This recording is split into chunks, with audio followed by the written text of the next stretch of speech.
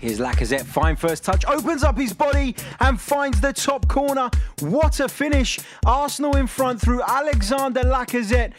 What a sublime goal that is. Mesut Ozil through on goal here, squares it to Aaron Ramsey, bit of a mix-up, and Aubameyang finishes the chance. Aubameyang doubles Arsenal's lead. Arsenal 2, Everton 0. Just 3 minutes after the Gunners initially opened the scoring, they have seemingly killed off Everton. Bonjour and welcome back to the Chronicles of a Gooner, sponsored by loserpool.com. As always, I'm your host, Harry Symeou, and on this week's podcast, we'll be reflecting on the 2-0 win over Everton, talking Torreira, Ramsey, Lacazette, Cech, and of course more. Joining me later on in the show is my Love Sport radio colleague, Chris, otherwise known as Suburban Gooner, and the excellent Was, the man behind one of my favourite Arsenal Twitter accounts. But before we hear from these guys, as usual, I'm going to give my thoughts on the weekend's happenings, should I say. Arsenal 2, Everton 0, our 5th successive victory in all competitions. And guess what, guys? We're slowly climbing up the Premier League table, currently sitting in 6th place, level on points with our homeless arch rivals and above Manchester United. But perhaps more importantly, we got our first clean sheet. And that's something that I've been going on about for a while. So definitely pleased that we finally managed to keep one. And happy for Petr Cech because he's deserved it, to be quite frank. Lucas Torreira finally started a Premier League game. And I just think with him in the side, we had a far better balance. He's willing to drop in between the central defenders to receive the ball or even to cover when Bellerin or Monreal have bombed forward. And his natural defensive instincts are something that I feel we've really missed in the middle of the park this season. He's always so mobile, picking up loose balls in the middle of the park, etc. And he just complements Granit Xhaka so well. I was, of course, disappointed to see Sokratis have to go off injured. He was really starting to stamp his authority on this team. I thought he was excellent up at Newcastle, impressive in the Europa League against Vorskla on Thursday, and started the game versus Everton very, very well. It would appear he picked up a knee injury when making that challenge in the first half on Theo Walcott, the one that he was subsequently booked for. I'm hopeful it's just an impact injury. Unai Emery's spoken about it today. He said that it is just, they expect it not to be anything serious, so hopefully there's good news to come from that situation. I must admit, I enjoyed watching him jog over and tell Shkodran Mustafi off afterwards because it was his sort of careless defending that led to that situation and resulted in Sokratis having to make that challenge. A positive to take from that unfortunate situation, though, was the performance of Rob Holding when he came on. I thought he looked very assured and showed the kind of composure that had many believing he'd go on to greater things after that FA Cup final victory against Chelsea back in 2017. Hasn't quite happened for him since, but hopefully under Emery's guidance and with Sokratis' experience, he can learn a thing or two this season. I think it says a lot that Emery was willing to loan Callum Chambers out and keep Holding. Yeah, you could argue that perhaps nobody came in for Holding, but obviously Emery feels that this guy has potential and this guy can play his way and be a part of his squad. Now, it has to be said, although it's the points that matter at the end of the day, the performance was far from convincing. Petr Cech was named man of the match, and I guess that tells you a lot about how the game itself unfolded. Everton had 6 attempts on target, 1 more than us, and Richarlison was a constant threat, particularly in that first half. Dominic Calvert-Lewin also spurned a golden opportunity at 0-0 when he was foiled by Petr Cech in a 1v1 situation. I understand that there's some people out there that want to see Bernd Leno given an opportunity. But when Cech is displaying this sort of form, it's very difficult to drop him. He's playing probably his best football in an Arsenal shirt, and to disrupt that momentum would just be wrong, in my opinion. Yes, he's had his problems with the ball at his feet, but that's part of the transition. That's part of being asked to play in a totally different way. And I know there were still a couple of moments at the weekend, but it seems to be improving anyway, slowly but surely. As per usual, a couple of moments where our insistence on playing out from the back put us into potentially dangerous situations. And I recall Granit Xhaka almost being dispossessed on the edge of our penalty area, facing his own goal. Fortunately for us, he was able to get a foot in and temporarily avert the danger at least.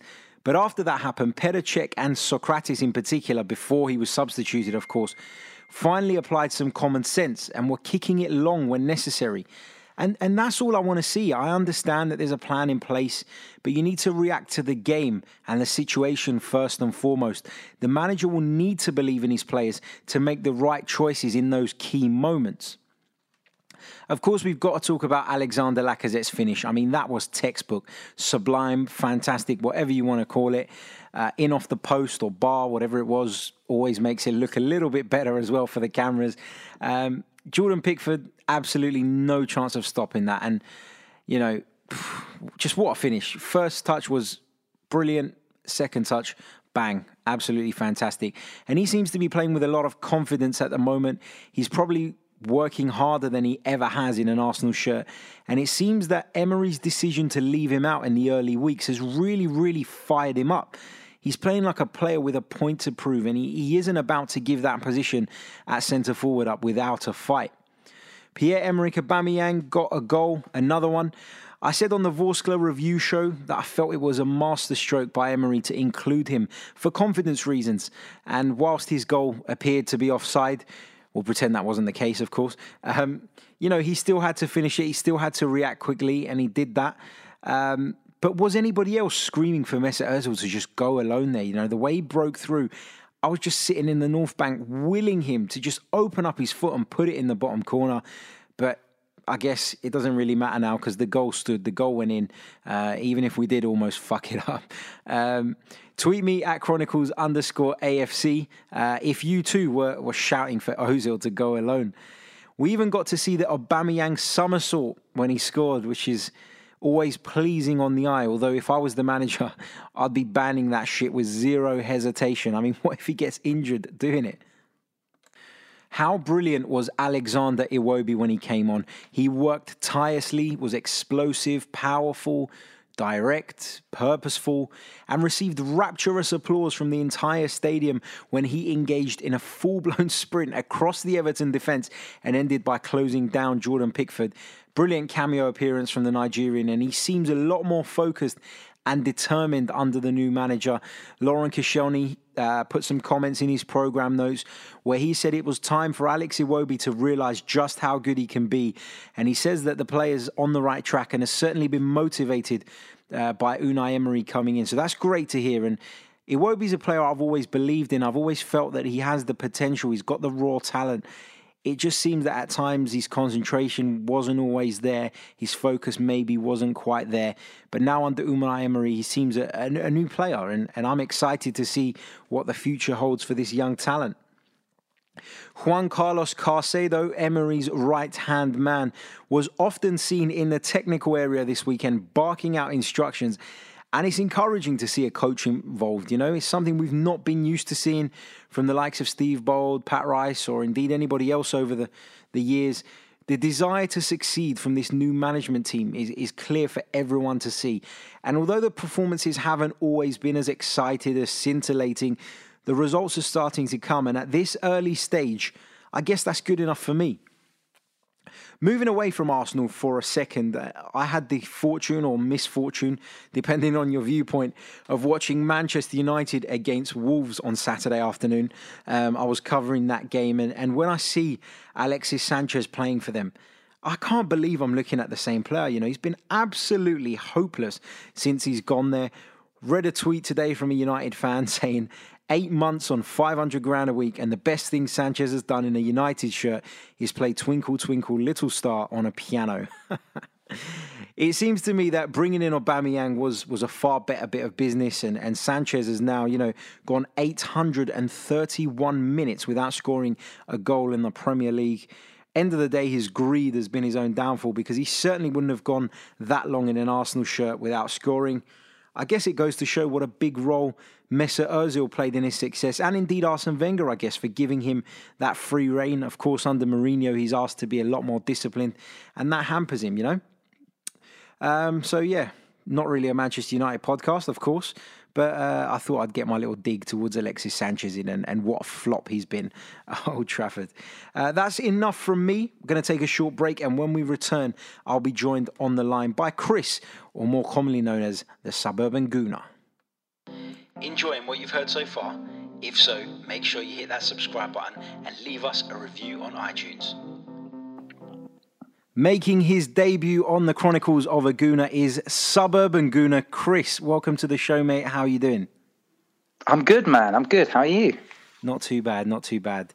Recovering from the rain yesterday, but, we'll get over it. Winter is well and truly here.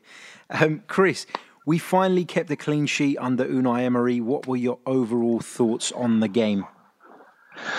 Well, I think the first half left a lot to be desired with. I think we can probably all agree with that. I was pleased with the actual team lineup. So you and I have obviously spoken about this quite a bit on the show that we do, but I've spoken with lads in the pub as well. And it feels like that formation is, and not formation, but that starting 11 was the starting 11 that we've all kind of been crying out for probably about 2 or 3 weeks. And the inclusion of Torreira, I think, made a big difference. And certainly he just feels a little bit more calmer when, we've got him at the base of our midfield. I know it's early days. He's only had one start, but he was very impressive. One of the few players that was impressive in that first half, I have to say, because we looked a bit ropey, particularly from a fullback perspective. So within a couple of minutes, I think, was it Theo Walcott or was it Calvert-Lewin that got in on the right-hand side? Calvert-Lewin, yeah, that's right. Yeah, so when that was up my end, and when he raced through on goal, I actually thought it was Theo Walcott at first because he's on that right-hand side. You're just thinking, here we go, same as usual, just a simple ball into the channels. You get a pacey forward that just gets in behind, and we're one down. But I think Petr Cech set the tone for the day within about 3 minutes by making that crucial save, and he just kept doing it for the rest of the afternoon. And then the second half, we were nervy for the first 10 minutes, but it felt, I don't know what you feel, but it felt to me like the first goal, we seemed to relax a bit more. We started to play a bit more, but as soon as the second goal went in, it felt like we went into full in-game management, and that's the first time I can say that it felt like we were actually managing the game for, I don't even remember the last time that we actually managed the game properly.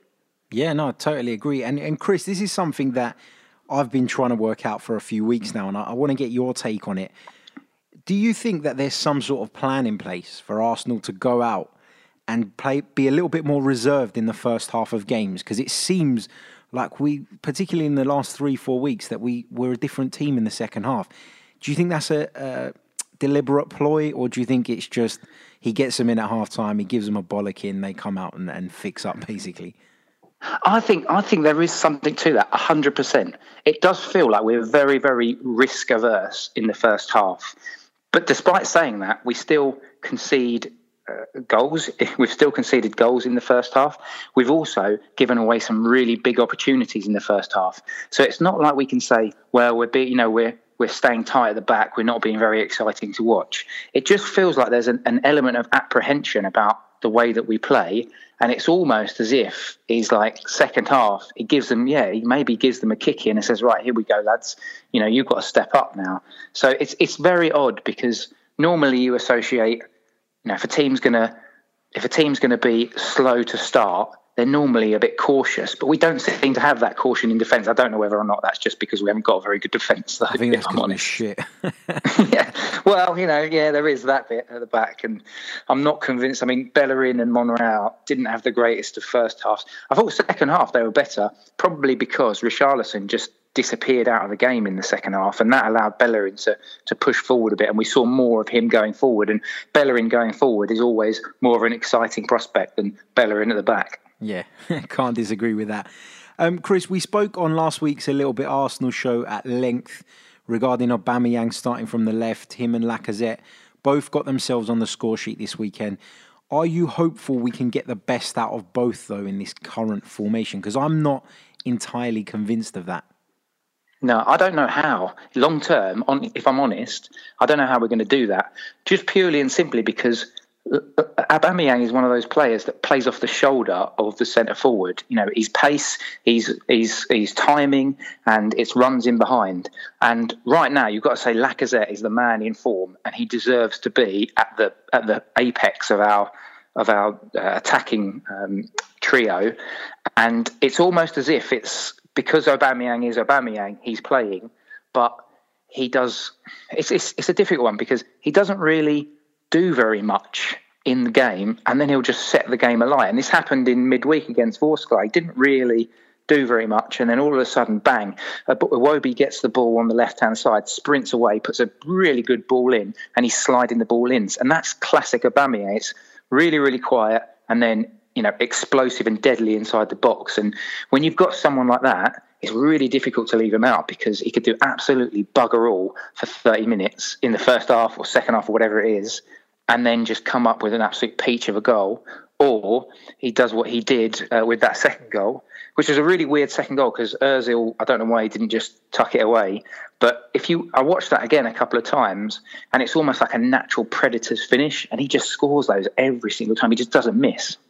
Yeah, I mean, I've mentioned earlier on in the show that I was literally screaming for Mesut Ozil to just go on his own.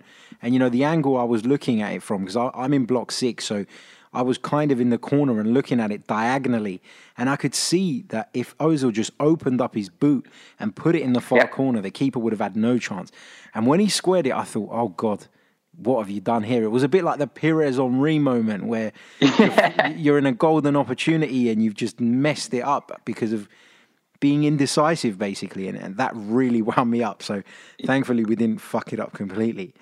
Yeah. Do you not think that there's an element of confidence though about it? It just feels like he's not quite there. It's almost as if he's having to build his confidence slowly from taking what is essentially a massive battering from his home country. It's like everyone in his country is against him, and then when he's got his fellow peers, you know, you've got players from the Bayern Munich contingent that are making ridiculous comments about the whole situation. I don't want to go into that detail because we can talk about that all night, but it feels like he almost needs to be repaired a bit. And I guess performances, you know, goals like against Vorskla, and then, you know, ultimately we scored. But I watched him after Aubameyang tucked that away and did his little flick. Ramsey turned around almost with a smile on his face, like laughing, and Ozil almost had this forlorn it was like a forlorn smile. I don't know if the cameras picked it up or not, but I deliberately just looked over at Ozil, and he looked like really gutted, almost as exasperated in himself. And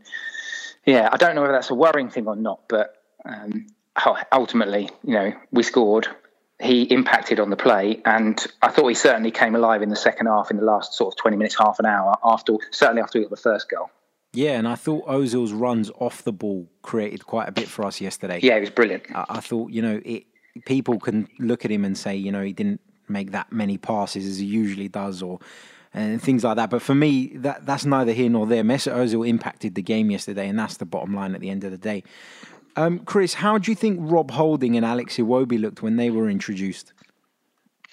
Well, let's start with Iwobi. I don't know if we said this on the show, but I'm not his biggest fan, if I'm completely honest. And at times, he just drives me insane because for every good piece of play, for every good driving run at a defender he does, he then will miscontrol a ball or run down a blind alley. So it's almost like half of his game is mistakes and half isn't. But I can't remember any mistakes that he made. I know he only got about 20 minutes yesterday, but I can't remember any real mistakes he made. He pressed, which was really good. He drove. He had a couple of chances, a couple of dribbles. You know, he didn't lose the ball. So from that perspective, you have to say it was a very good cameo, and probably confidence building cameo as well. From Holding's point of view, now that's a different kettle of fish for me because I thought he was brilliant. I genuinely thought when Socrates went off, I thought, oh God, you know, we've got Mustafi who looks like he's hobbling anyway, and Holding, who's a young player, has been, you know, he hasn't exactly had the best of years. You know, none of the team really did last year, but Holding, you know, he was in and out of the team, but he coped with the aerial threat well. He managed to keep pace. His positioning seemed quite good as well. And he didn't look overawed in that position. And from my perspective, I don't know how long, I don't know if you've got any intel on Socrates or not, but if he's missing for any prolonged period of time, we don't have any other choice. It's holding or bust. And, I don't think that, we don't have a left back to tuck Monreal in field. So personally, this was massive for him, but also massive for us because he's going to be needed in the next few weeks, I think. Yeah, totally agree. And the word on Socrates at the moment is that it is just a knock and that he should be all right. So I'm assuming he'll miss the Brentford game and hopefully he'll be back at the weekend to face Watford. But that's not been confirmed. That's Emery's sort of first assessment of things before, I guess, the medical team have had a real look. Chris, thank you so much for joining me. Would you like to let our listeners know how they can follow you on Twitter and how they can check out your fantastic blog? Yes, it's www.suburbangooners.com. And you can also catch Chris on Twitter at Suburban Gooner. Be sure to check him out. We're going to take another short break and we'll be back with another guest.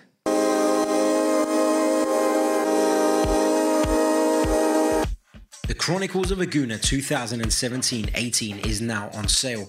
The Chronicles of a Gooner tells the story of Arsenal's final season through a supporter's eyes, attempts to shed light on some of the season's major talking points, and features exclusive interviews with Ray Parlour, Kevin Campbell, Tom Watt, and Robbie Lyle.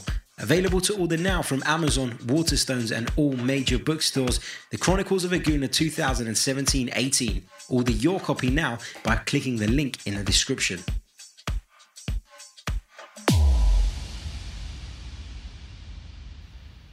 Welcome back to the third and final part of episode 27, sponsored by Loserpool. Joining me is our second guest of the week, goes by the name of Woz, and is the man behind one of my favourite Arsenal Twitter accounts. Always has plenty of insightful and interesting things to say. No pressure, mate. Welcome. How are you? How you doing, mate? Yeah, I'm very good, thanks, mate. Cheers for having us on. Looking forward to it. No worries at all. You're welcome anytime, mate. And just want to say I really enjoyed those tactical videos that you done after the City game. I really like that. I thought it was a brilliant idea. Thanks, mate. Yeah, I'm going to look to make it more of a regular feature, but as you probably know, it's all very time-consuming. So hopefully I'm settling down at the start of next month to carry on doing it as a weekly feature. So we'll see how it goes. But Emery's got to keep providing us with a sort of material, isn't he? That's right. And tactics is not something we're used to seeing, is it? So it's certainly very interesting. I want to talk to you about Aaron Ramsey first of all, because many people feel his performances have dropped of late, whether that's down to the contract situation or what. I guess we'll never know. But how do you feel he's gotten on under Unai Emery so far? He's been a little bit quiet, hasn't he? Yeah, especially on the ball, definitely. I think we're so used to seeing Ramsey play from a deeper position, and often people don't really enjoy that but I just do think Aaron is better on the ball. He's far better behind the play, if you know what I mean, progressing towards the play rather than being in front of the play where he's back to goal and receiving it to feet. A lot of people see him as a number 10 because of how high he likes to get in games, but he covers great distances. And to be honest with you, he's worked very, very hard off the ball. I mean, the Newcastle game, he made the most ball recoveries on the pitch. And I think the issue with Aaron, because of the seasons he's had, the really good years of all the goals and the spectacular volleys and great contribution during the game, we sort of expect that all the time. And we've seen a bit of more of a nitty-gritty Ramsey, which unfortunately in sort of that number 10 role isn't what you want. You want a bit of a Rolls Royce, don't you? But Emery obviously likes him. He named him as one of his sort of 5 captains. He likes his energy. Yeah, his consistent work rate. He never stops running. He never hides. No matter how many times he gives it away, no matter how many times he messes it up, he will always continue and keep going. And I thought, like you said, I mean, he hasn't really hit any sort of form this season, which for me is quite promising because he's still contributing in other ways. And I'm hoping that it will click and he will start getting his confidence back on the ball. Yeah, totally agree. I was just talking to Chris previously, and we were trying to work out why it is that Arsenal seem to come out stronger in the second half lately. And we were debating whether it's a deliberate ploy by the manager to be a little bit more cautious, a little bit more reserved. And, obviously we're still conceding chances. That's just because we're shit defensively, to be honest. What's your take on it? What do you put it down to? Because it's been a common thing, hasn't it? We come out slow. and then we improve in the second half. Yeah, it is interesting. It's almost whether you, to sort of like a boxing analogy, like you let them come out and give all their blows early doors and maybe take a few hits, but in the end you're going to come through. But I'd like to think it's a deliberate ploy by Emery, but I'm not quite so sure at the moment. And I just think that we take a little time to get in our stride, and especially the game against Everton, we really did. We did take a while to get going. And like you said, throughout the season, it's been a common feature. Up at St James's, we were pretty poor, and then we just sort of burst into life. But again, for me, these are all very promising signs that we have got that second gear in us. We have got a manager who we're going in at half time, and the players clearly believe in what they're being taught. And we're playing in a new way, and we've got to appreciate it. It's going to take, we're possibly looking at 18 months before we're going to see, at least I'd say, 3 transfer windows, because he's not got the personnel that he wants, and he's making the most of what he's got, and he's implementing his style. And yeah, not every player will fit in it straight away, and it might take time, but he seems to be able to get through to the players. And we've seen a lot of sound bites from the players in interviews, all of them talking about Emery. He's the way he executes himself in training, how we're trying to improve massively, and you're starting to see rewards, and you're seeing moments with individual players, and you're thinking, yeah, he's getting to them. And when you play like that in the first half, you can see a lot of chance. You go in at half time, you think, whoa, we're quite lucky here to be sort of still happily in the game, and then you come out and perform like that. You can only take positives from it, and Emery you must applaud him for the way he's, not just in that game the other day, but the way he takes substitutions early, the way he adapts to the way the game's going and evolving. And that's something we didn't see for a few years. And yes, people will say, oh, why aren't he getting it right in the first place? But, I mean, come on, the guy's been here not even 3 months, and the club are going through a complete transition. So we can't expect miracles. But I'm pleasantly surprised, and I'm happy with the way it's going. Yeah, it's been encouraging, particularly the last few weeks. I guess I've said it before, I felt like the first couple of games were sort of free hits for Emery. You know, if he'd got anything, it would have been a bonus. But if we lost, it would have been just business as usual, I guess. So, yeah, I've been pleased with the way things have gone so far. I always look out for your tweets after the game, because there's quite a few things that me and you agree on. And I tweet them out, and then I think, God, no one's agreeing with me here. And then I see you tweet it, and I think, all right, you know what? There is someone else out there that thinks the same as me. You tweeted that you felt we looked more comfortable defensively after Socrates' departure. Why do you think that was? This is not a slight to him. Not him personally. I mean, I must admit, I was pretty underwhelmed at his signing. I'll openly admit that. So far, I've been quite wrong, because I've enjoyed the way he plays. I mean, you know what you're going to get from Socrates. He is a good old-fashioned centre-back. No frills, no nonsense.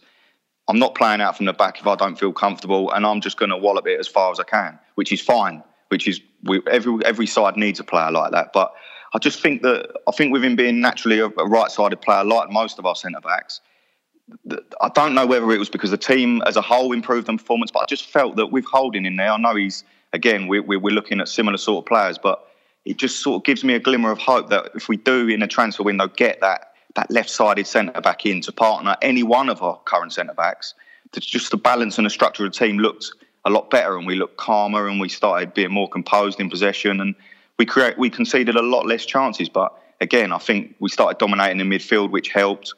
And it'll be interesting to see if he's out for a couple of games, how we do adapt and how we continue going forward. But I did think we did concede a lot less chances, but it could have been for a number of reasons. But I did feel more comfortable.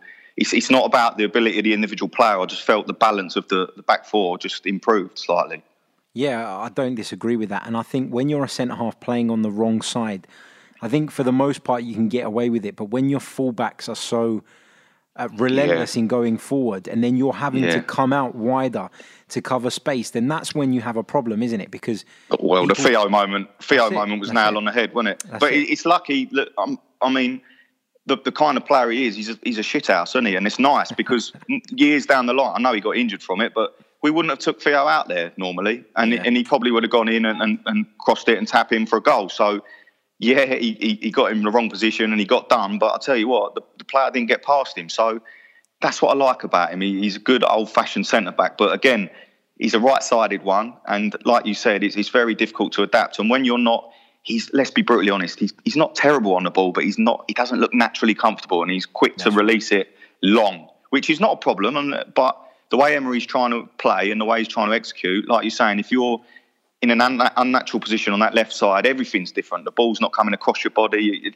Your body's position's different all the time. So it will take some adapting, and whoever plays in that role is going to have a similar sort of problem. But hopefully he's not out for too long, because he's impressed me so far.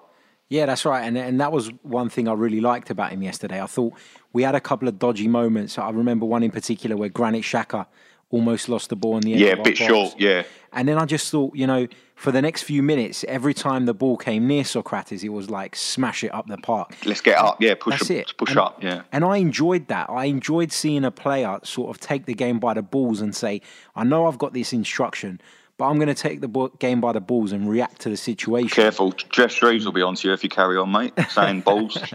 That's all right, bring it on.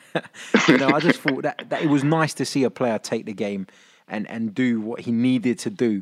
And, they are professional footballers at the end of the day. They should be empowered to make decisions at key moments in games. And it's nice to see him doing that and being a bit of a leader. Now, we've had 6 league fixtures, 4 wins, 2 defeats. We've not spoken before, so I wanted to get your thoughts on what you think is a realistic target for Emery this season. Is a top 4 finish a real possibility, or should we be looking to qualify for the UCL via an alternative route, i.e. the Europa League? I think we're very good at the moment. No, we haven't. We've won these 4 games without really playing that well. We played well in spells, but it's a building process. I do think top 4 is realistic, only because at the moment teams like Liverpool, they're looking fantastic, and City are obviously, for me, unstoppable. But I took a lot of positives out of the Chelsea game, because at the end of the day, we went to Stamford Bridge and they've been very good this season. We could have scored 5 in that first half, and it's competing in them big games. You write City off, but the big games at home, I think if you win your home game, it don't matter then what you do away. If you lose away, whatever, it's done. To get the top 4, win your home games against them other 5 teams around you, and then beat the smaller sides. And at the moment, with the games like Newcastle away, Cardiff away, they weren't spectacular wins, but they were wins. And at the end of the day, it's all about getting the points under the belt. So I do think if we continue in that vein and dispatch these sort of sides, Fulham coming up away, Palace away, they're difficult games, but if you can get in there and get out with the 3 points, at the end of the season, you'll look back on that and think,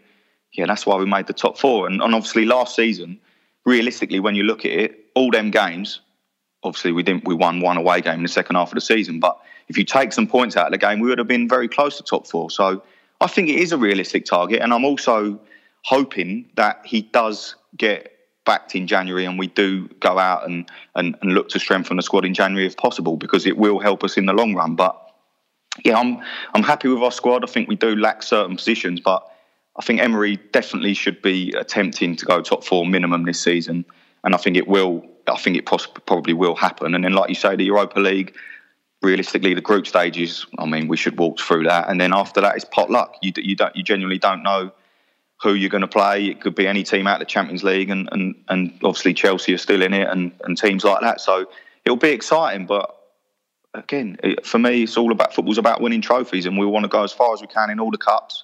And definitely, I've had enough. Like Europa League was fun at first, all the trips and all that, and I'm going again this year. But I'll tell you now, it's boring in life. I just watch that Champions League and it hurts me, mate. It really does hurt me. It's when you hear that anthem, isn't it? And you're sitting on the sofa when we should be in the stadium. Yeah, and it's just, you see like Spurs going to be playing Barcelona at Wembley, and we're playing like carrier bag. And you just think a few years ago it was the other way around, but it's not for an eternity. And I tell you now, things are going to change again. And I'm looking positively on the rest of this season, and I'm hoping that top 4 can happen, and Europa League run, and hopefully we get a good run in the cups as well, because I think he will take even the League Cup quite seriously again.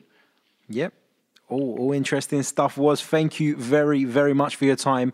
Would you like to tell our listeners how they can follow you on Twitter and keep up with your ramblings? Provided my ramblings are not alcohol fueled and when I'm angry. But yeah, that was a gooner. Give us a chat on there. But I don't tweet very well. I talk better. So get carried away on there. But it's all fun and games, and no one means any harm by it. So That's right. Lovely. Thank you very much, mate. Top man, mate. All the best. That brings us to the end of another show. We hope you've enjoyed it. Follow us on Twitter at Chronicles_AFC. Subscribe on iTunes or whichever platform you are listening from. And we'd love to hear your feedback on what we can improve, etc. And the type of discussions that you guys would like to hear. After all, without you guys, this podcast is nothing. We'll be back Thursday morning with a look ahead to Arsenal versus Watford. Until then, ciao.